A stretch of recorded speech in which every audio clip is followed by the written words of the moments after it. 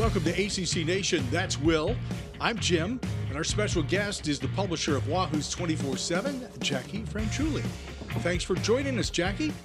Glad to be here. Hey, the conference has been full of surprises this year. And in football, Virginia named the offensive coordinator at Clemson their new head coach, and the Cavaliers, well, they have a new look, and we'll get into a little more detail on that in just a moment. But for the first time in quite a while, basketball is kind of flat at Virginia. So let's start with basketball and then work our way toward football. So let's start out with your impressions of the season so far. But it's not been what we expected.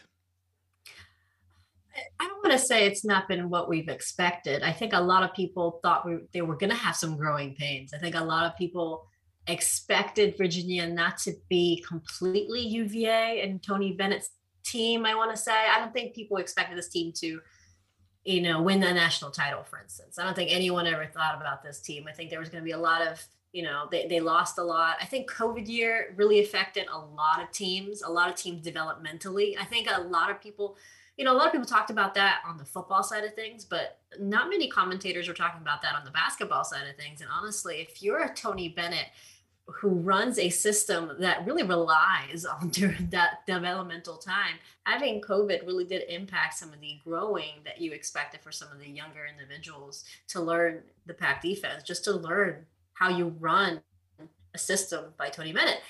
So I think a lot of people expected, again, not to have the best UVA season, but at least be competitive. Now, what people didn't expect is the lack of consistency. This team can, one game like Louisville, go out and get 19 points ahead and look comfortable. And then comes this 3-4 minute scoring drought. And then the other team will just come in and come back within two. They played against Louisville last time. And Louisville has their own share of problems. So that's why Louisville couldn't take advantage of that. But a lot of other teams are able to do that. But in the ACC, there's a lot of teams that are going ups and downs like Virginia. But yeah, it's lack of consistency. I don't know if it's lack of focus, but it seems sometimes it's like they can't stay focused defensively for the entire time of the game. Again, that shows immaturity, a little bit of inexperience in the system. That kind of goes back to what I was saying about didn't have enough time developmentally for those practices. And then there's sometimes where you just think that the rotation needs to be changed. There's some that you wonder maybe the combinations need to be changed on the court.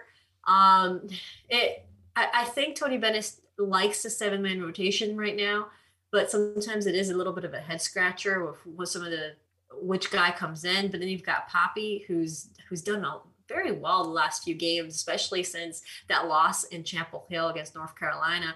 He's really become more physical. He's really playing really well. He doesn't look as gassed, honestly, in the games. He looks like he's a little bit fitter too. So I really like that aspect in the last few weeks. It's just that which team is going to come out this weekend? Is it the one that played against NC State, or is it the one that played the first half against Louisville? I don't know. Point well taken about the COVID, because that has been a real bugaboo for most teams. And as you point out, consistency. With Tony Bennett's program, if you don't have the time to really work on getting that defense down, and it is not an easy defense to learn, to really be focused on. Most kids are offensively oriented. And so coming in and learning a defense, which is the lead part of his program, is definitely difficult. So I think you hit on the head in two ways there.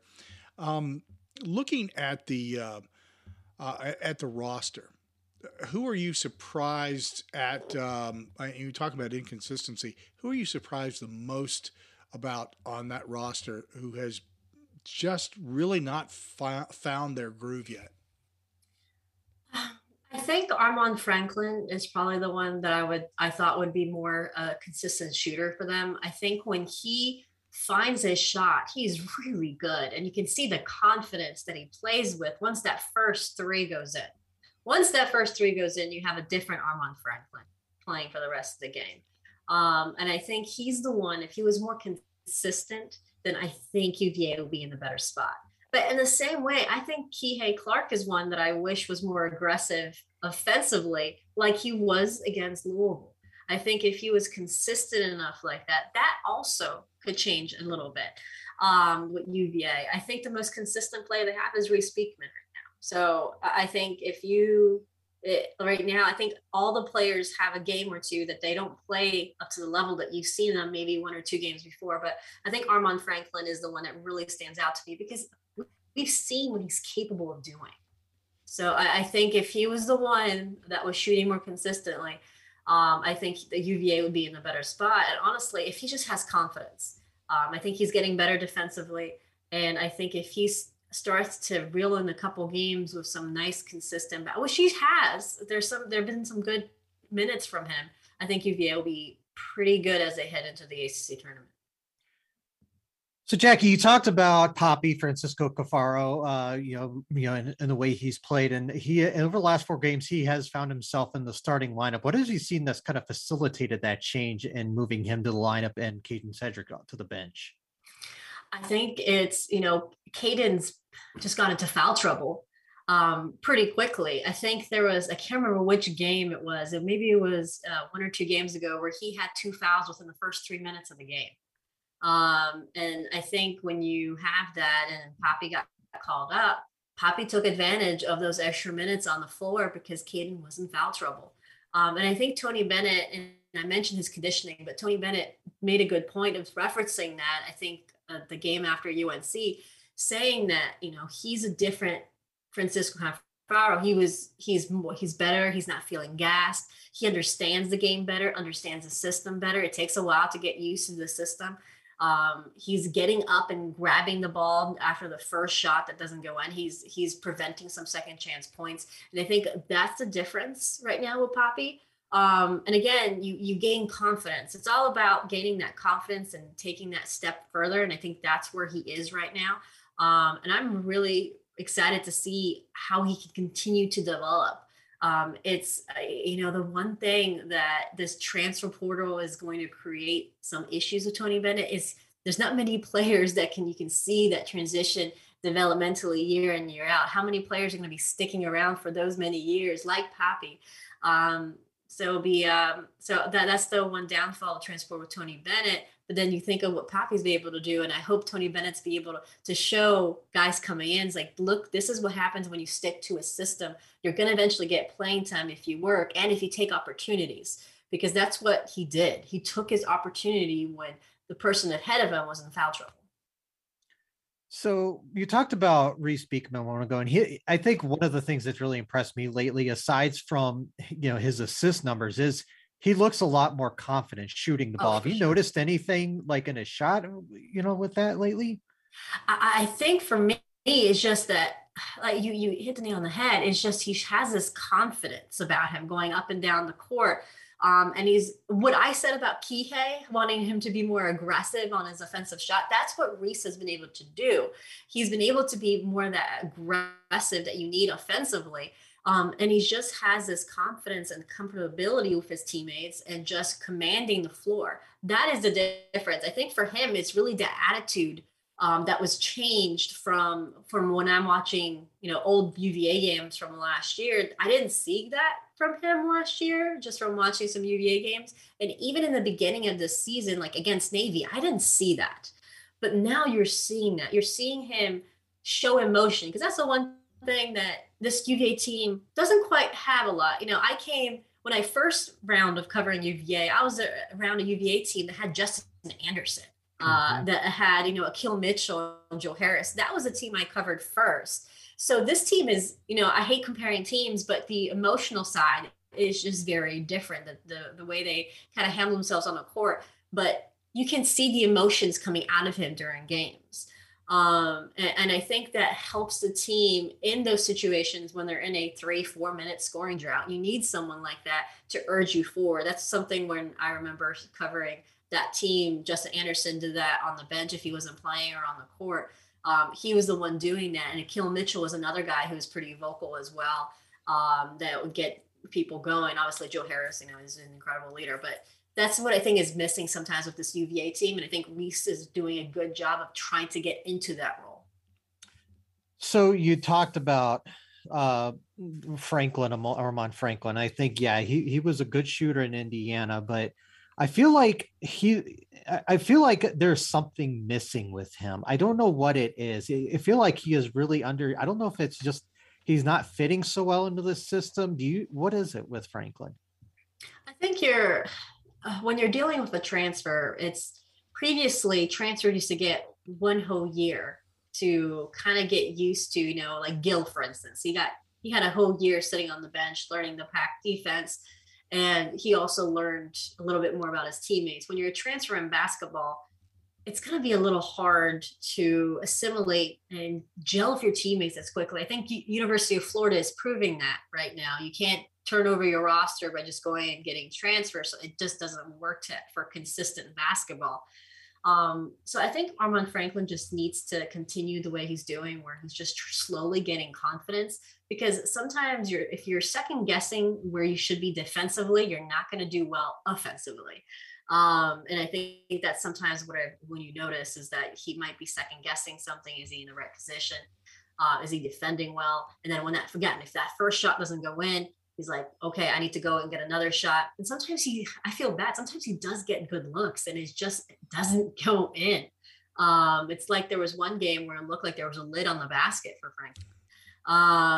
But I think it is getting a little bit better for him. And at each game that he finds his groove a little more, it's going to be better for UVA. But I think I think when you have a transfer coming in, you're going to have this delayed growing pains. And I think a lot of basketball teams are going to realize that the transfer portal is probably not their cure-all be-all for basketball in particular, where it's really hard to create team chemistry with only 5 guys on the court.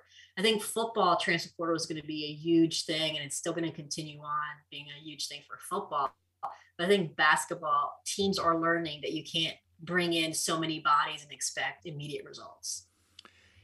Yeah, I agree with you from the standpoint of the transfer portal for basketball, because basketball just isn't really a plug and play scenario, and unless that player is familiar with the program or the coach.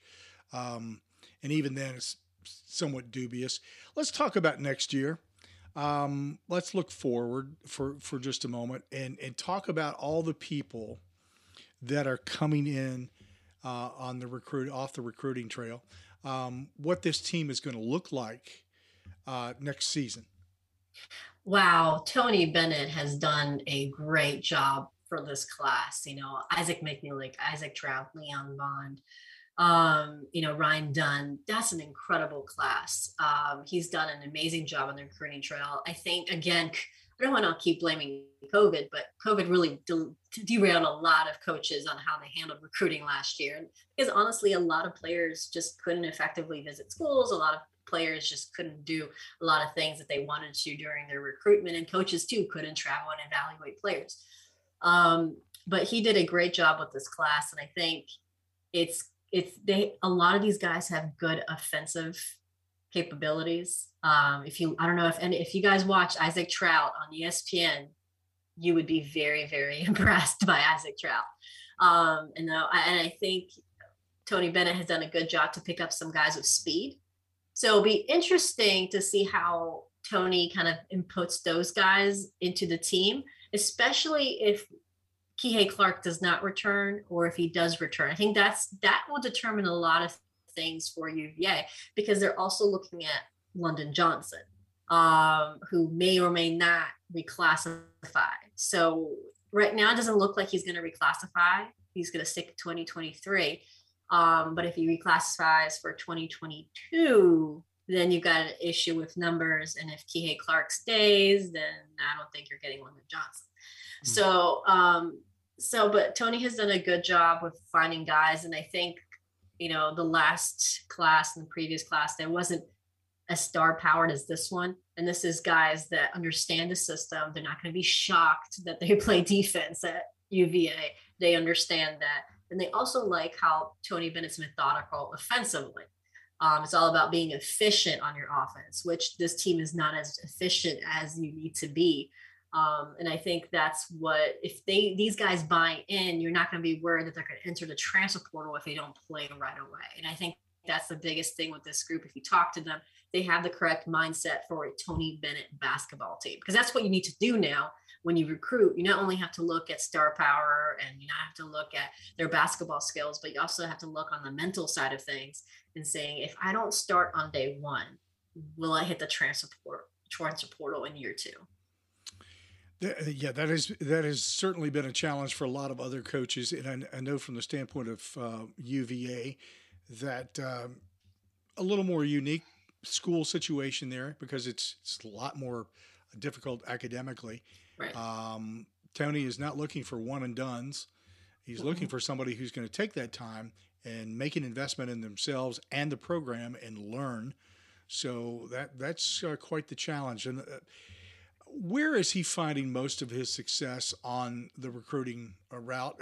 Is there one area in particular that has been a gold mine for him from the standpoint of finding these defensive-oriented players? It's about evaluation. So his staff is really good about evaluating these players early and getting in on them pretty early. Like Ryan Dunn exploded in the AAU circuit over the summer, and Virginia was among the first ones to offer, which played dividends for them because, at the end of the day, Ryan chose UVA. Because they were one of the first ones. So they're really good at evaluating these guys pretty early. I think they did the same thing with Isaac Trout, actually. I think it was a pretty early offer. And I think that's been the secret to Tony Bennett. And also, Tony's a very charismatic guy, and so is a lot of his staff. I think once you get on campus, you have the privilege and to have, hey, we have one of the best strength and conditioning guys here, and with Coach Curtis, and he's wooed a lot of recruits. So the first step is to evaluate them early. And I think that's what he does. And that's how he's been winning these battles against some of the big schools. And I think right now with London Johnson, that's why UVA has done a good job with him. It's because they've been on him for a while.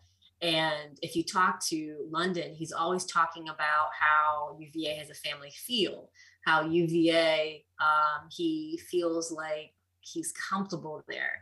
So I think that's the key for Tony and company, is just continuing to evaluate early so that they can get that first offer in, because once you get to know them, they kind of make you feel a kind of exclusive club being offered by UVA, because they kind of put a lot of attention on you. I think that's been the difference maker.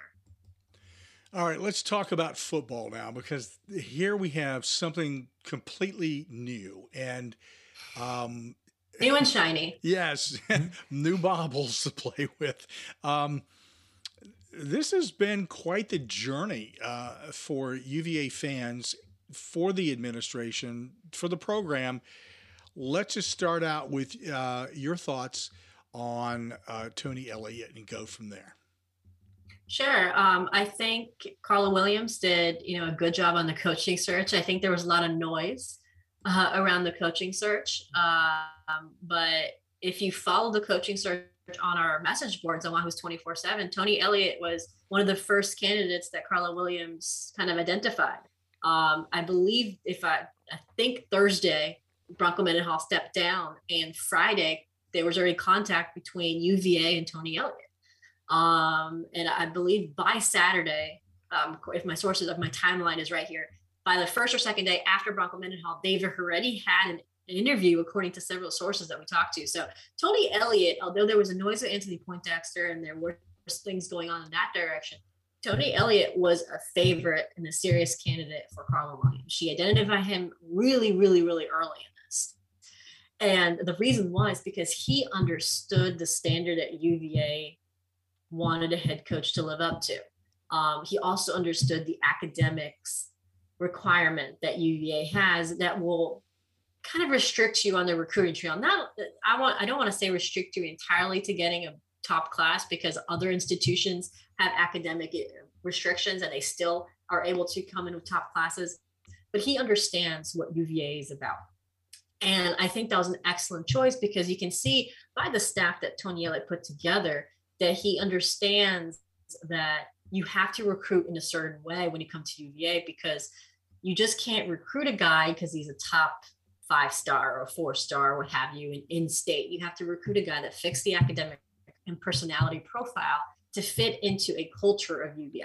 And that's why I think Tony Elliott was such a good hire, because he understood that. He went and got assistant coaches from these, from Army, from Navy. And those guys understand how to do more with less. They understand how to recruit guys who are disciplined, which UVA has lacked a few times, and on the field. And they recruit guys in a way where it's like they prioritize academics. And so Tony Elliott was a good hire for UVA, especially with the time constraint that they had and the surprise of Bronco Mendenhall stepping down. I think the only thing that you look back on, you're thinking, man, they hired him. He was on campus on Wednesday. He flew back to South Carolina on Thursday. He was officially announced on Friday. And that was the last official weekend before early signing day. And the dead period came. So this 2022 class got decimated. There was no O-line signees on early signing day because Tony Elliott didn't have a shot. And even now, bless Coach TJ and what he's been doing on the recruiting trail, yeah. But they've been having to kind of fight back to claw back numbers. But for everything I hear, Tony Elliott has won high school coaches in the state of Virginia. He's won athletic directors over, and he's won kids over. Don't get me wrong. I think Bronco Mendenhall and his staff, they were fantastic individuals. I got to know them. I'm kind of sad that I only got to know them for a few months because a lot of them were great to talk to. They were very respectful and honestly just great individuals, like I said.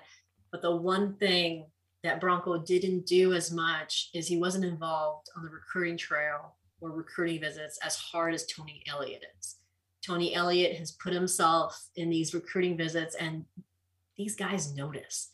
These guys are telling me, like, Tony Elliott sat with me and my dad during lunch and just talked to us. This was not a 2022 kid. This was a 2023 kid that visited for junior day. So he's already doing this for the next class. He realizes that, yes, we're scrambling for numbers for 2022, but if I don't start now in 2023, who's taking official visits starting in the spring, we're going to be behind in that class too. So, and I think that's the biggest change that I've seen right away is that hands-on approach to recruiting. He gave out the first offer. Tony Elliott phoned the recruit to give the offer. That was Andres Fox, the Stanford edge rusher that they offered, I think the first week of January. So this hands-on approach to recruiting is necessary now in this day and age. It's the reason why Zach Rice went to North Carolina. It's the reason why so many guys choose particular schools. It's not because of name, image, and likeness, although it does help. I'm not saying it doesn't help, yeah. But I'm saying if a head coach is not involved in a 5-star recruitment, he's not coming to your school, not even if you have name, image, and likeness. Mac Brown does a great job, and I know UVA fans hate UNC, but Mac Brown does a great job of being on these guys. He is calling them, he is talking to them, he is FaceTiming. He might even Snapchat. I don't know. I don't even know if they still do Snapchat or is everything TikTok, but they do all this. And I think that's what Tony Elliott brings, that energy on the recruiting trail that was lacking a bit. You spend a lot of time, Jackie, talking with recruits. So, and you just gave us a little bit of a feel about what you're hearing and seeing. Overall impression, the bigger impression of all the people that you are talking to, are you seeing a significant shift here? Yeah, so I think I really like what the staff did right now, going on the trail. You see them just hitting up all the schools in the state of Virginia. You see that they're prioritizing the state, but it's not just that they're prioritizing the state. They're communicating with the high school coaches. They're able to talk to them in that level of, how can we improve this relationship?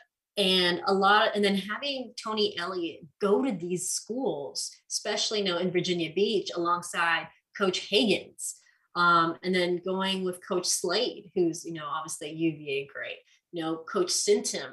And I think that's what's been good, is having these guys who have a good reputation in the state of Virginia, and having Tony Elliott there. And honestly, Tony Elliott has a great reputation in himself. He's won 2 national championships. He's got guys that won Heisman's. So for him, he has his own resume to lean on. And plus, he's got such an inspirational story. So these coaches like him. He's very charismatic. And I think that's what I've heard from a lot of these guys. Like, you want to listen to him. And kids want to listen to him. They really are impressed by what he's saying in these visits about wanting to create a model program at UVA where college football programs are going to look at, not just football, but academics, and just creating an overall environment. And that's what you need to pitch at UVA, honestly, because to battle name, image, and likeness at an SEC school, what you need to do is create a long-term plan for these kids and their parents. You can, if you're UVA, the way you pitch it is you can go to same school and get money for 2-3 years with your name, image, and likeness. But if you don't go get to the NFL, will that degree keep you in the same life that you were living in for 2-3 years? Or you come to UVA, you might not have the initial burst of money, but if you don't go to the NFL, your degree will have this much salary at the end of the day. That's what you need to recruit if you're a UVA. That's how you frame name, image, and likeness to them. If that's how you have to approach this. And by you going into your recruiting pitch and talking about just the model program, you're getting the bigger package at UVA. That's how you sell your program. And Tony Elliott gets it. His staff gets it. And that's what the kids are telling me. They're saying, like, yeah, they said the academics are great. They're talking about the business school. I had one kid saying, yeah, they're talking about their hospital, because he's interested in medical program. So he's talking about, UVA hospital. So that's what they're doing. They understand what UVA has. He's not trying to turn UVA into Clemson. He knows. So I think that's what's been good. But he also understands you can't recruit every kid in the state. Just because he's in the top 2 or 3 kid in the state doesn't mean he's going to recruit that kid, because he has to fit the UVA profile. That includes going to those prep schools in other states, kind of going back to, where Xavier Brown's from, the prep school in Kentucky, maybe going to prep schools in New Jersey, like the Hun School, going into Maryland, kind of putting like a 6-hour radius bubble and maybe going to a little further up, but kind of getting those prep schools, because those prep schools are still UVA kids. You think about it, if you want to recruit some high power guy or even some 3-4 stars, fill in your roster, you have to go to those prep schools too and create those pipelines there. Yes, recruit guys in state, but still maintain those prep school connections, because you don't know if those kids are going to be in the transfer portal in 3-4 years. Because right now you have to also recruit the long game of saying, okay, because a lot of these kids who enter the transfer portal, from what I see, if you're a grad transfer, you look to play closer to home because you already have your degree, you've already played someone 4 years, you want to play closer to home. Or you're trying to look for a chance to go to the NFL. Like Olu going to Michigan makes sense because he wants to get a better shot at the NFL. Ryan Swoboda going to UCF, he wanted to play closer to home. Again, makes sense.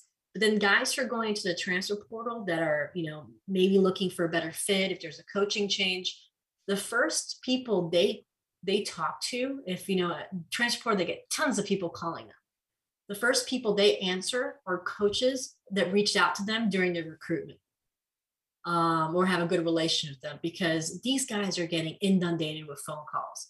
Mm-hmm. So who are they going to talk to first? The coach that's only now showing confidence in their playing style after 2-3 years of another school, or the coach that showed confidence in them when they were a freshman, sophomore year in high school and were offering them and talking to them. So recruiting is changing every day. And I think Tony Elliott is learning, but I'm curious to see how he does moving forward. Because again, you can't judge entirely his recruiting strategy in 3 weeks, because that's all we've done. We've only done 3 weeks of full speed, because he's got to have all these kids in National Signing Day. I'm curious to see how he handles long term, how he handles every step of the way of planning out his numbers for 2023, making sure the roster is balanced for 2023 and 2024, and how he recruits the long term, and how he, frankly, how he uses the transfer portal. Don't forget, Coach Dabo Swinney did not use the transfer portal until this year. This is the first time he's using it. So Coach Elliott has not ever used a transfer portal. So it'll be very curious to see how he maneuvers all that. Especially Coach Swinney has had a number of controversial comments, I would say, about name, image, and likeness, about transfer portal. So I'm curious to see what Coach Elliott does. And right now it seems he's very open to everything from everything we've seen. So that's going to be my next question is, all right, now you don't have a gun pointed to your head. You didn't need to sign you don't need to sign these linemen in 3 weeks. You don't need to sign these guys in 3 weeks. What are you going to do next? And that's what I want to have those answers. Interesting.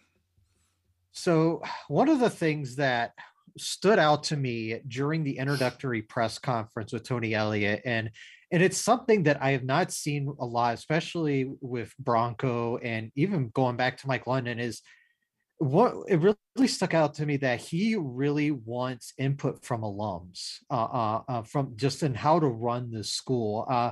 And I even see it in the engagement on social media from alums who are retweeting stuff and stuff like that. What are you getting from the alums who they seem like they really are big fans of him? Yeah, I think you owe a little bit to Coach Slade. I think he kind of rallied the troops a little bit and said, yeah, Coach Elliott is a good dude. He's going to be a good head coach. I know some of you wanted another candidate to be your head coach, but Coach Elliott is very capable. He knows what he's doing. Let's give him our full support because, to be fair, Bronco Mendenhall did not get the support he needed. A lot of things didn't go his way or that staff's way because they needed more support, especially with the way college football is changing. One thing that, if you followed me a little bit, I'm a huge supporter of what Gator Collective at University of Florida has done with name, image, and likeness. And that was the power of the alumni base there. They're football alumni. They've come together and figured out a way to help these student athletes and name, image, and likeness. And I think that's what's lacking at UVA. And I really hope Tony Elliott can use this momentum now early to kind of get these football alumni to work together to figure out this name, image, and likeness for UVA, but honestly, just to get some energy back into the program. I think Elliott has done a good job with that. And I think a lot of just seeing the momentum on social media, but seeing most likely the next generation and how they're looking at UVA a little bit differently, because right now, Tony Elliott is the former Clemson offensive coordinator that has won national championships. This is what kids are telling me. He's like, oh, I know Coach Elliott. He used to coach at Clemson and won championships. He coached Trevor Lawrence. He coached Etienne. That's what they see right now of Elliott. Use that to get facilities built. Get that to figure out name, image, and likeness. And the alumni base just needs to stop talking and doing something. I think that is the biggest thing with UVA. And I think right now they're doing a good job of getting them together. And I really hope the spring game is what really kind of puts things together. When I covered the University of Florida, Dan Mullen tried to do that in his first year. I remember during the spring game, there were so many football alumni at the game. They were even part of the spring game. He had Felipe Franks throw touchdown passes to former Gator greats during the spring game. So they was really trying to bring the alumni. We all know what happened at the end at University of Florida. But in the beginning, there was a really big supportive alumni base in that as well. So you have to make sure you maintain that relationship and try to get that momentum forward and help out in different ways with the UVA program. So on the field, this obviously the offense, a lot of the key contributors are back. Obviously, Brennan Armstrong's back, going to be, loaded at receiver. The running backs are going to be back, but what this team was so good at is not exactly what Tony Elliott and Des Kitchings is going to want to run. So how is this offense going to kind of marry the two? what they were so good at last year, but what they want to run? Honestly, that will be answered when we see that offensive line during the spring game. And no kidding. Yeah. So I think right now everything is going to rely on that offensive line, because if the offensive line is not going to be able to protect Brennan Armstrong for a long period of time, or they weren't going to be able to run the ball as effectively because they can't, run protect, then you're going to have to play call a little bit differently.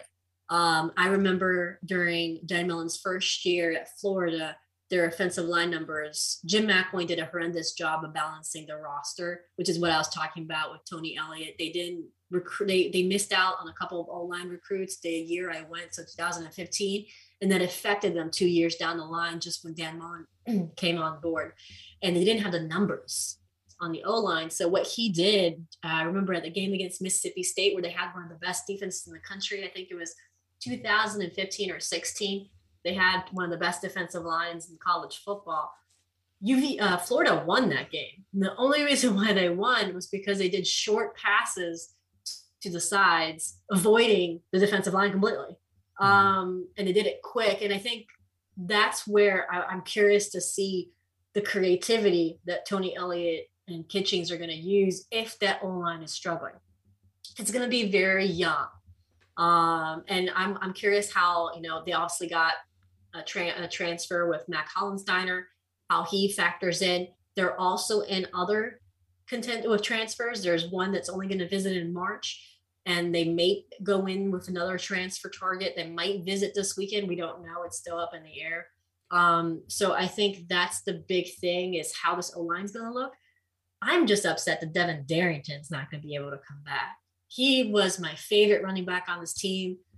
He was the most efficient runner. I love seeing him play, and we didn't get to see him a whole lot. That was a shame for me. He did appeal. He actually went to the NCAA asking for another year, but the NCAA denied it for him because said he didn't play that COVID year because Harvard canceled its own season. So they said he wasn't eligible for that COVID year. He appealed it and got denied. He appealed it again and got denied. So it's a shame. He really did want to come back. So this is not a case of a player that didn't want to come back. He really did. He saw he understood the potential that this offense would have. So I think with Brennan Armstrong, you're lucky enough to have a veteran guy that is not just about the stats that he produces. It's the intangibles of a Brennan Armstrong. It's the leadership quality that you saw in that comeback win in Louisville. It's in that leadership quality that you saw in the game in Miami. It's when they were down at BYU. When he didn't play, you didn't feel like UVA could come back. When Brennan Armstrong played, you feel anything is possible. So, and I think having him back is huge for them. And I think we have Keaton Thompson, a guy that I'm curious to see how they use him. That is probably the guy that I'm now curious to see how Kitchings and Elliott uses him. I think he's probably going to play more as, a running back, honestly. I think the guy is really, really hard to put down, but he's getting better at running his routes. I think he's improved as the season went on last year. And he will admit it to you. He didn't know how to play wide receiver. That's something that Coach Higgins and him really worked hard in the offseason. So I can't answer your question on what the offense will look like, because the O-line will determine what the offense will look like. And I think, honestly, we won't see what this offense is going to look like under Kitchings and Elliott until probably year 2, I want to say. I think that's when we're going to see more of what their offense will look like. And I would even bet maybe even year 3. So it's going to take a long time to kind of get the pieces that he needs to look like what they want. But I think offensively, if they can get that O-line to be serviceable, not being elite offensive line, if they can be serviceable, if they can get Brennan Armstrong just some time, I think they're going to, this is not a freshman quarterback under center. This is a guy who's a veteran who can see the field pretty quickly and can use his legs if he's in trouble. So I think if the O-line is serviceable, and I think UVA can do a good job offensively. All right, last question from me. Given the amount of snow you've had in the Charlottesville area, have you regretted your decision to move back from Florida? I think my son is regretting. He asked me if it was, so it's 3 days ago. Well, one, he's asked me if he can ever wear shorts again. But he asked me if tomorrow is going to be Florida, and I was really confused. I was really confused. I was like, "What do you mean if tomorrow is going to be Florida?" He said, "Well, Virginia is snow, so Florida is sunshine." I was like, "Oh, you think Florida is a season?" So he's taking a while to adjust. My daughter hates snow. She's one. To be fair, her first snow experience, we had about 12, 13 inches and we didn't have power for 5 days. And we actually had to shovel an area where they were building a snowman because it was probably, my son is about 3'4" and it was covering him up all the way to his waist. And so we had to shovel and put her down, but she was not impressed by the snow. She just kept looking at me, be like, "Can I go inside?" Smart kid. Yeah. Oh man. Couple of quickies here. First, something to throw out at you because I was surprised by this number. I saw this a couple of days ago that the average NIL number is $51. Yeah. Which blew me away based upon some of the things I've heard.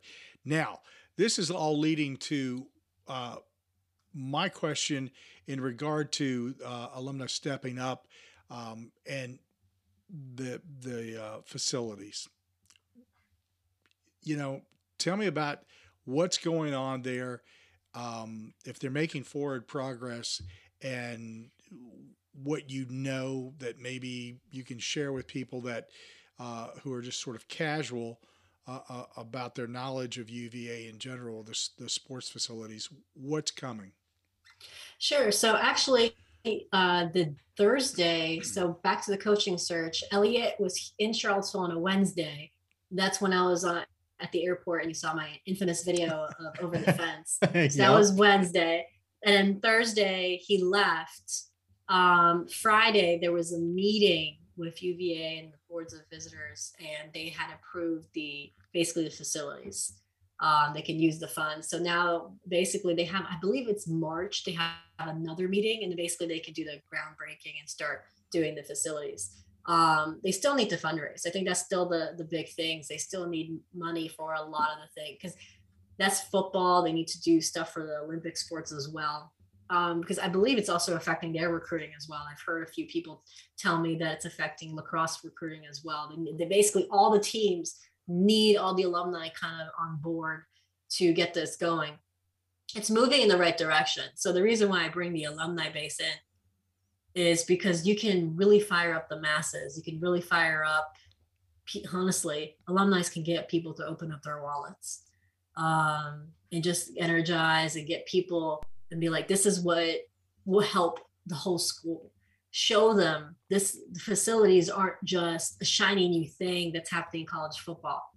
I was talking to someone the other day and I said, did you know that UVA had an indoor practice facility before University of Florida? And they were like shocked at me. It's like, yeah, University of Florida didn't have an indoor practice facility when UVA built them. Actually, it was kind of ironic. My first day at UVA, Mike London held a tour of the indoor practice facility when I first got on the UVA beat. When I first got to the University of Florida beat, it was deja vu because Florida was having an unveiling of their indoor practice facility. So, and that was about 2-3 years apart. So UVA was on the right track. It just stopped, which is a shame because they were ahead of an SEC school. Now University of Florida tore down one baseball stadium, built another, and is now building a standalone football facility right next to the indoor where the baseball stadium was. So I think if I was an alumni base, I would see the success in other programs. I mean, even Miami was able to get stuff in facilities. I'm a University of Miami grad, so I can talk bad about them. They even got their stuff for facilities. So I think UVA just, has to realize this is what college football is. And I'm not saying recruits are automatically going to choose you because you have a new shiny facilities. You don't need a bowling alley like Clemson or a nice fancy slide. You just need to show parents that you're investing in their child's future. That's all they need. University of Florida, before they had that stand-alone football facility, they had built an academic athletic department called the Hawkins Center, which is basically had an area for the nutritionists to meet with all the athletes and where they can do their study halls and their tutoring, where they can just hang out with other fellow athletes. That sold about 3 or 4 families of four-star recruits. I remember they just, you know what, that showed my son has an ability to come in and have a bright future. He can do homework there if he needs help and get his stuff for nutrition. That was in an academic center that sold 4-star recruits' parents. So it's not about the shiny bowling alley or even just the football weight program. Again, that's what UVA needs to do. So it's on the right track. They've already got it approved. And honestly, that helped Tony Elliott accept the offer from UVA. So I think you have a guy who realizes what needs to be done. And Carla Williams for sure knows what needs to be done. That's a positive move, and we'll keep an eye on that and watch whether people step up to the plate, because that's what it takes. I have one last but semi not really serious question for you, Jackie. All right. When this whole process with hiring Elliott was underway, are you, and you have to be truthful with me, are you one of those people that had that flight tracker app on your phone to keep track of Tony Elliott? I didn't actually have it, and I regret it to this very day because that stupid Clemson flight. So I had actually Anna Hickey from the Clemson 24/7 site texted me. It's like, have you been tracking flights? I was like, no, I haven't. Why? There's like, check out flight tracker right now. And I get it up and I look at it. I was like, that can't be coincidence, right? No. All right. So then I call someone and I'm like, is Tony Elliott coming for an interview? He's like, well, yeah, Carla Williams interviewing him. I don't know if it's Zoom or not. And I'm looking at the flight tracker. I was like, is it meant to be like an evening hour? Yeah. I live about 40 minutes away from the Charlottesville airport. The flight was meant to last 20 minutes. I got to that airport in time because they were about 10 minutes late. And then I was so happy that there was no slow drivers in any of the back roads I took. But I regretted not being one of those people with the flight tracker. I really, really did. And then the only time I did track a flight was the day that he said he was going to be the new UVA coach. There was another Clemson flight. And I was like, oh, let me get myself ready to go to the airport. And then obviously the UVA SID informed us that Tony Elliott was not on that flight. I was already on my way to the airport when that happened. But, Oh, well, I guess you can add it for future things. Yes. Oh, man. But I've used the flight tracker before. I had to, for Dan Mullen's coaching search after McElwain's firing, I drove an hour to because they went, instead of going to Gainesville Airport, they went all the way to Ocala's airport near Orlando, which was about 45 minutes to an hour away from where we lived. So I went down I-75, took the turnpike, went to Ocala, and I was out there waiting for them. You saw the president of University of Florida, the AD, come out. So yeah, I've done a few flight trackers in my past. Were they surprised to see you standing there? They were, because they were meant to come in Gainesville, but their flight was detoured because they knew people would be coming in Gainesville. So they decided to fly to Ocala. But I was just looking at the flight tracker and I just happened to be in the right place at the right time. Advantage to having those apps. That's one of them right there. Jackie, thank you so much for joining us and talking to us about Virginia football, basketball. I know a lot of people have been asking us, when you're going to be on, when the, it's going to be dropping and everything else. They were very interested in you as our guest and what you had to say. And there's a lot of good stuff here, and I hope they are satisfied with that. If they're not, they should go to Wahoo's 24/7, because that's where you are, and that's where they can find out an awful lot of information, including which I absolutely love. I'm going to bring this back up again. The fact that you talk to recruits and get a better feel for what's going on that way. I think when you read that, you definitely get a better feel for where a program is headed. Just by what you're providing. And thank you for doing that, by the way. So, Oh, goodness. Jackie Franchuli, thank you for joining us on ACC Nation. We appreciate you being here. Thanks, Jackie. Yeah, thanks for having me.